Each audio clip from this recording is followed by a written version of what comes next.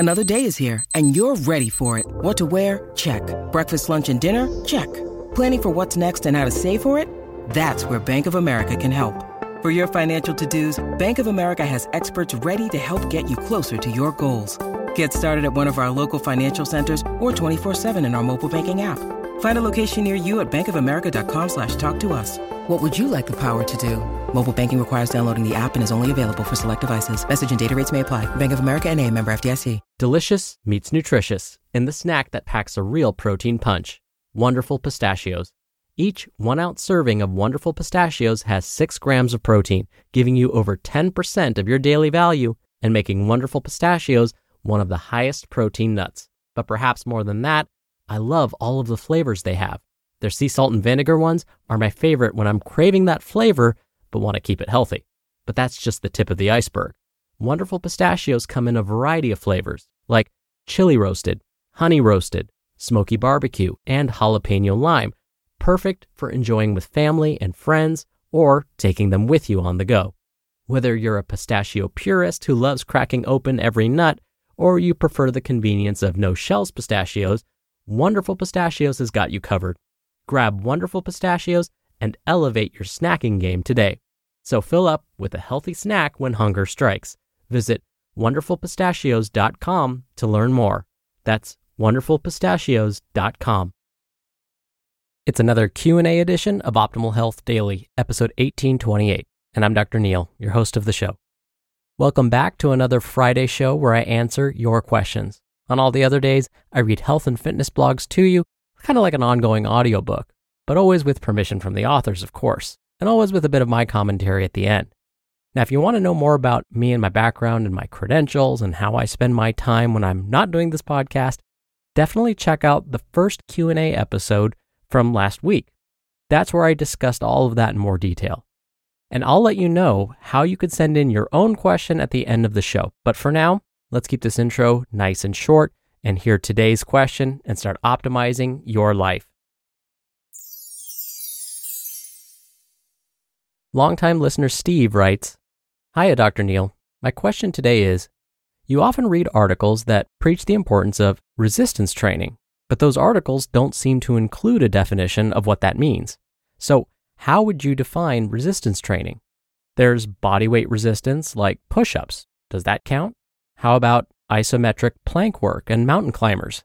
It feels like some exercises are a mix of cardio and resistance training. Thanks once again for helping me on my fitness journey." Thank you, longtime listener Steve, for taking the time to send me your question. Now, you're right. I do talk about resistance training all the time, but I've never really defined it. Then it can seem even more confusing when I use the words resistance training, weight training, and even strength training interchangeably. So let's try and clarify what all of these terms mean. First, let's define what resistance training actually is. Now, the definition can differ depending on the source. Here's one definition I found from a published review article. The authors of this article define resistance training as a form of exercise where external weights are used to provide the muscles with progressive overload in order to make them stronger. But the authors admit that this definition has its limitations.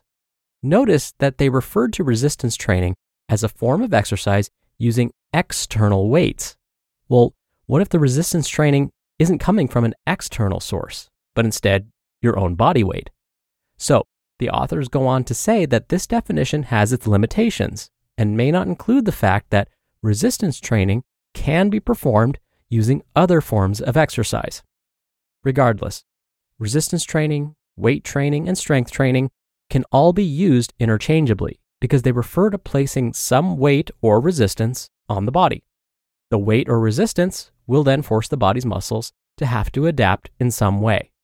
It may make the muscles stronger, allow them to hold a position for longer, or both. Now, I will say that resistance training, weight training, strength training are different from the terms bodybuilding, powerlifting, and weightlifting.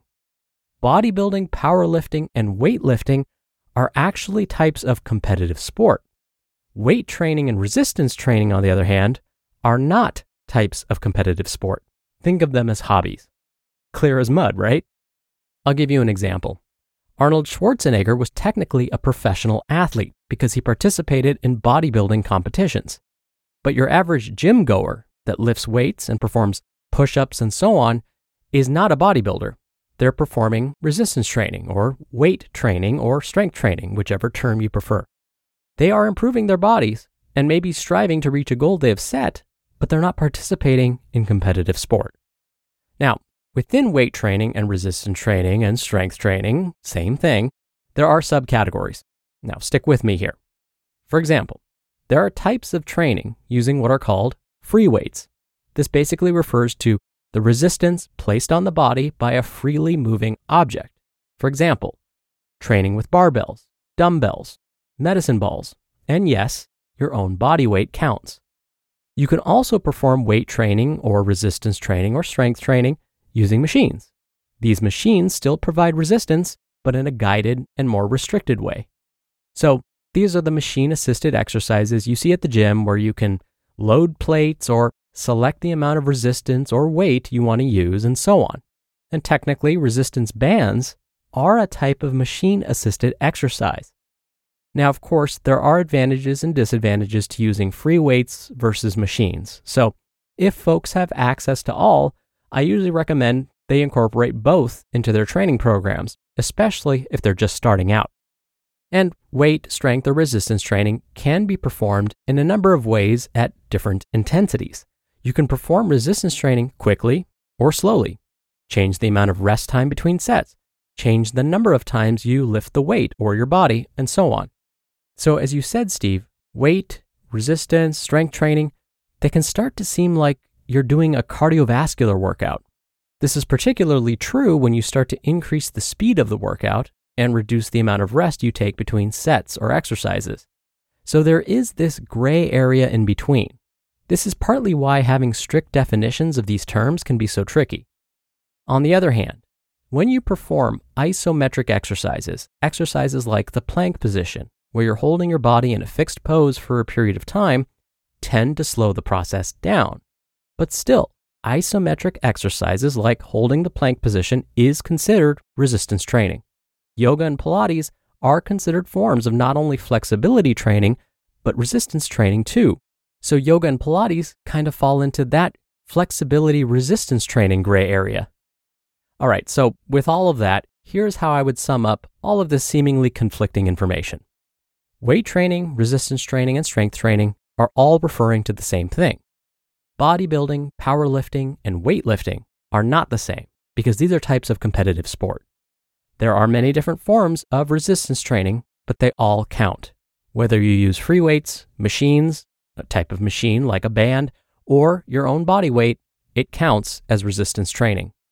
And whether you're performing the exercises quickly, slowly, with long or short rest periods in between, or holding poses using just your body weight like we do when practicing yoga or Pilates, it all counts as resistance training. I hope this helps clarify things, Steve. We're driven by the search for better, but when it comes to hiring, the best way to search for a candidate isn't to search at all. Don't search. Match with Indeed. Indeed is your matching and hiring platform with over 350 million global monthly visitors and a matching engine that helps you find quality candidates fast. Ditch the busy work. Use Indeed for scheduling, screening, and messaging.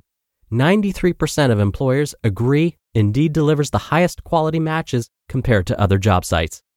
One of the things I love about Indeed is that it filters out incompatible applicants. So when you're hiring, the process is much faster, and you only have to consider applicants that are already likely to be a great fit.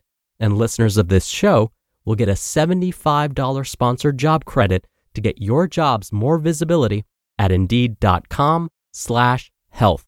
Just go to Indeed.com/health right now and support our show by saying you heard about Indeed on this podcast. Indeed.com/health. Terms and conditions apply. Need to hire? You need Indeed. And again, thank you so much for taking the time to send me your question. And if you want to send your questions in, remember, you can email them directly to health@oldpodcast.com. That's health@oldpodcast.com. Or If you want your voice played on the show, come by oldpodcast.com/ask. Lastly, you can do it the old-fashioned way and call in your question. The number is 1-61-I-LOVE-OHD. That's 1-614-568-3643. All right, that'll do it for today. Thank you so much for listening every day. Thank you for listening all the way through, and I'll see you back here tomorrow where your optimal life awaits.